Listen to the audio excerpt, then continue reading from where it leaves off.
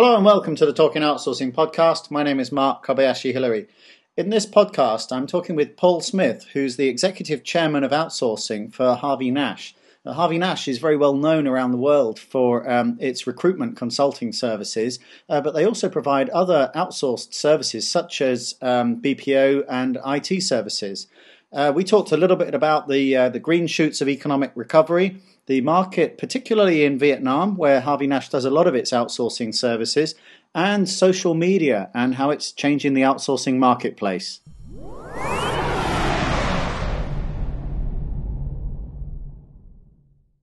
Okay, Paul, so thanks for speaking with me. You're very welcome. No problem. Thanks. Well, the first thing I wanted to ask, really, last 2 years have been very difficult in the service sector, in high-tech services included. Are you seeing any green shoots of recovery yet? Well, I think it depends which part of the service sector you're looking at. From an offshoring and outsourcing perspective, I think we've not really suffered as badly as some of the other sectors, simply because a lot of the revenues in the outsourcing environment are annuity revenues based on long-term contracts. What's happened is we have seen a number of contracts being shortened, and we've seen contracts that have taken longer to come to fruition, and there's been much more aggressive negotiations around contracts. And I think that's a dynamic that is a global dynamic on outsourcing. But at the same time, there's also, I think, tremendous interest and activity around outsourcing simply because people need to get more for less. So CIOs are under big pressure at the moment. Right. So certainly people are taking longer to make decisions. So they still require outsourcing as a service, but they're sort of taking longer to make those decisions, and it's just taking longer to get the deals through. Yes, but there are more deals on the table simply because the CEO is trying desperately to cut costs and to remove long-term commitment. Right. And that moves them automatically to an outsourcing dynamic. Okay. I mean, when we spoke last year, I mean, the growth of Harvey Nash or the work that you were doing was something like, I think 300% year on year, something like that. The sort of outsourcing business. I mean, has this sort of changed? I mean, are you seeing a sort of, I'm not saying that there's a massive reduction in business, but is it just taking longer to get those deals signed? Yeah, it's taking longer to get the deals signed. The deals are bigger. We're certainly seeing that. I mean, since we spoke, we signed a €54 million deal with Alcatel-Lucent, right, to outsource the research and development of their 3G telecommunications. That has had a very, very significant impact, as you can imagine, on our business, and there's been a series of deals that we've signed since then. So outsourcing for us, especially as Harvey Nash is in the recruitment business, as you would see, or anybody will see in our recent half-year interims, has been a really strong performer and has really showed our performance as being, or justified our performance as being higher than most of our competitors as a direct result. Right, and I mean, just to follow on then, do you see a change somewhat that you're looking at new types of quite high-end services then? I mean, if that's in the sort of R&D area? Well, I think there's always now people looking to use the skills that are available. I mean, if you look at the skill levels in the UK, we'll be looking for 78,000 new IT people next year, just in the UK. They're not available. And so what's happening is that gradually those skills are building up in emerging markets in India and China, Vietnam, and for us in Vietnam. And they're increasingly being used to innovate. Right, yeah. And I think there will be a considerable move as companies globalize. It won't matter where they do it. They'll do it in the cheapest, most productive place that they possibly can. Okay, and so, I mean, mentioning that you do a lot of work in Vietnam, One of the effects that we've seen of the global economic slowdown is that some of the problems that places like India suffered, like the attrition of staff being very high and wage inflation being higher than was probably sustainable. I mean, a lot of those actual problems that we used to see seem to have been resolved. They've almost resolved themselves because of the increased competition for good jobs. So how's Vietnam faring against maybe a market like India? Okay, I think the dynamic in India is India has suffered very dramatically from a lot of its major outsourcing contracts being cancelled during recession, and people like, for instance, just Lehman's. Large numbers of people suddenly coming onto the market. So actually, some of the costs have gone down, and there are more people available to fill the jobs. But there is still a 30% attrition rate in India. The average attrition rate in the software development environment is still incredibly high. In Vietnam has not suffered as badly as most countries.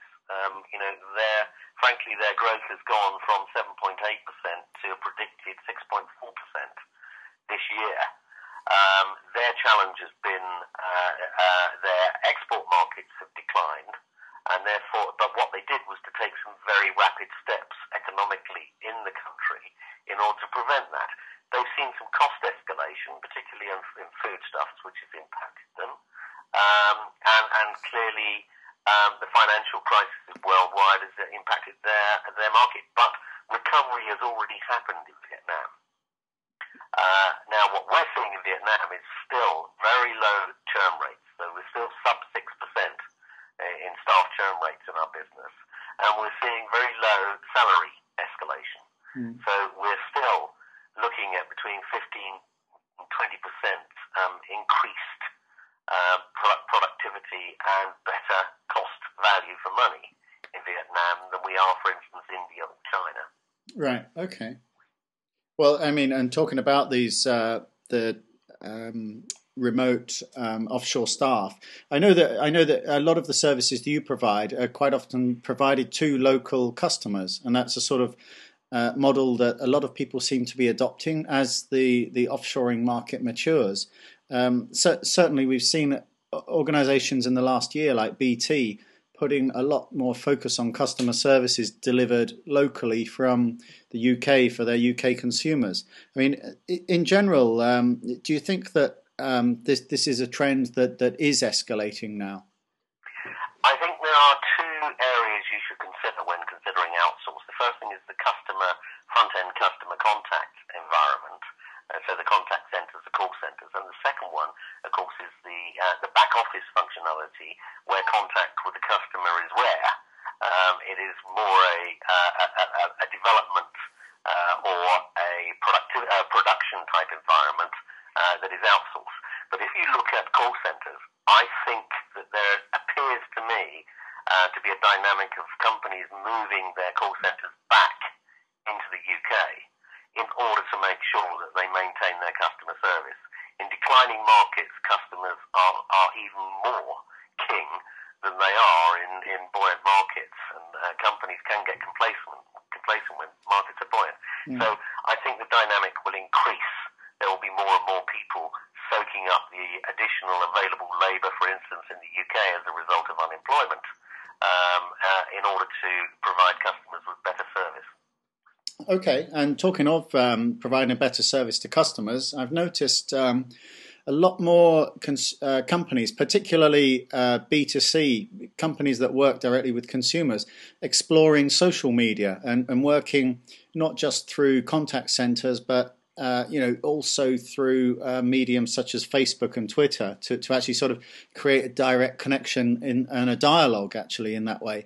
Is this something that you've seen, and how do you think this is developing?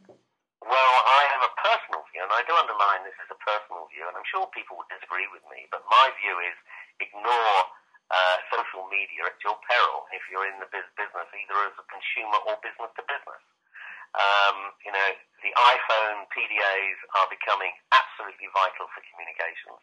So making sure applications are designed to be read by a PDA in a nice, easy way. And it's amazing how many major companies' websites can't be seen and manipulated properly over an iPhone, for instance.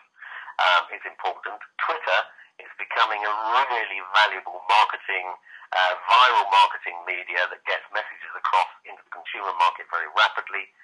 Facebook, once again, more and more people are using Facebook. LinkedIn is one that is used dramatically in the business environment as well. So my view is that every company should be considering their marketing and their customer-facing mix, the use of as many of these social media mechanisms as possible, and should open their minds to getting their own people using it as well, and give the freedom to their individual sales teams to start to get involved in these sorts of social media environments in a controlled way, of course. And do you think then that's even applicable where you've got a sort of a B2B relationship? So even where companies generally selling to other companies, that companies that are buying services now expect more of a dialogue and more transparency then? Yes, and I think Harvey Nash, interestingly, I think are leading the way on this, because we were one of the first, in fact we were the first executive recruitment and IT recruitment company to have a service developed specifically for iPhone. And I think we're still number one in the recruitment market in terms of number of hits and usages over iPhone in the recruitment market. So we also use Twitter, we use SMS, we use all sorts of mechanisms now to communicate with candidates and clients, because the whole dynamic of the market is it has to be rapid and fast. And there's also the big issue that so many people forget, and that is that we have what's called Generation Y. Generation Y, our digital generation, is being brought up in a completely different environment to previous generations, because now there is an immediacy to their needs which never was possible in previous generations. So if you want to market into the consumer environment, you have to be immediate, and being immediate means social networks, Twitter, and PDA environments. Okay, Paul, that's great. Thanks for that update. You're very welcome.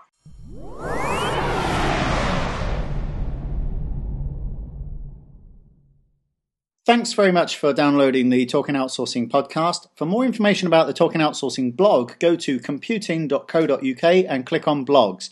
And for information about the new Talking Outsourcing book just out this month, go to talkingoutsourcing.com. Thanks for listening.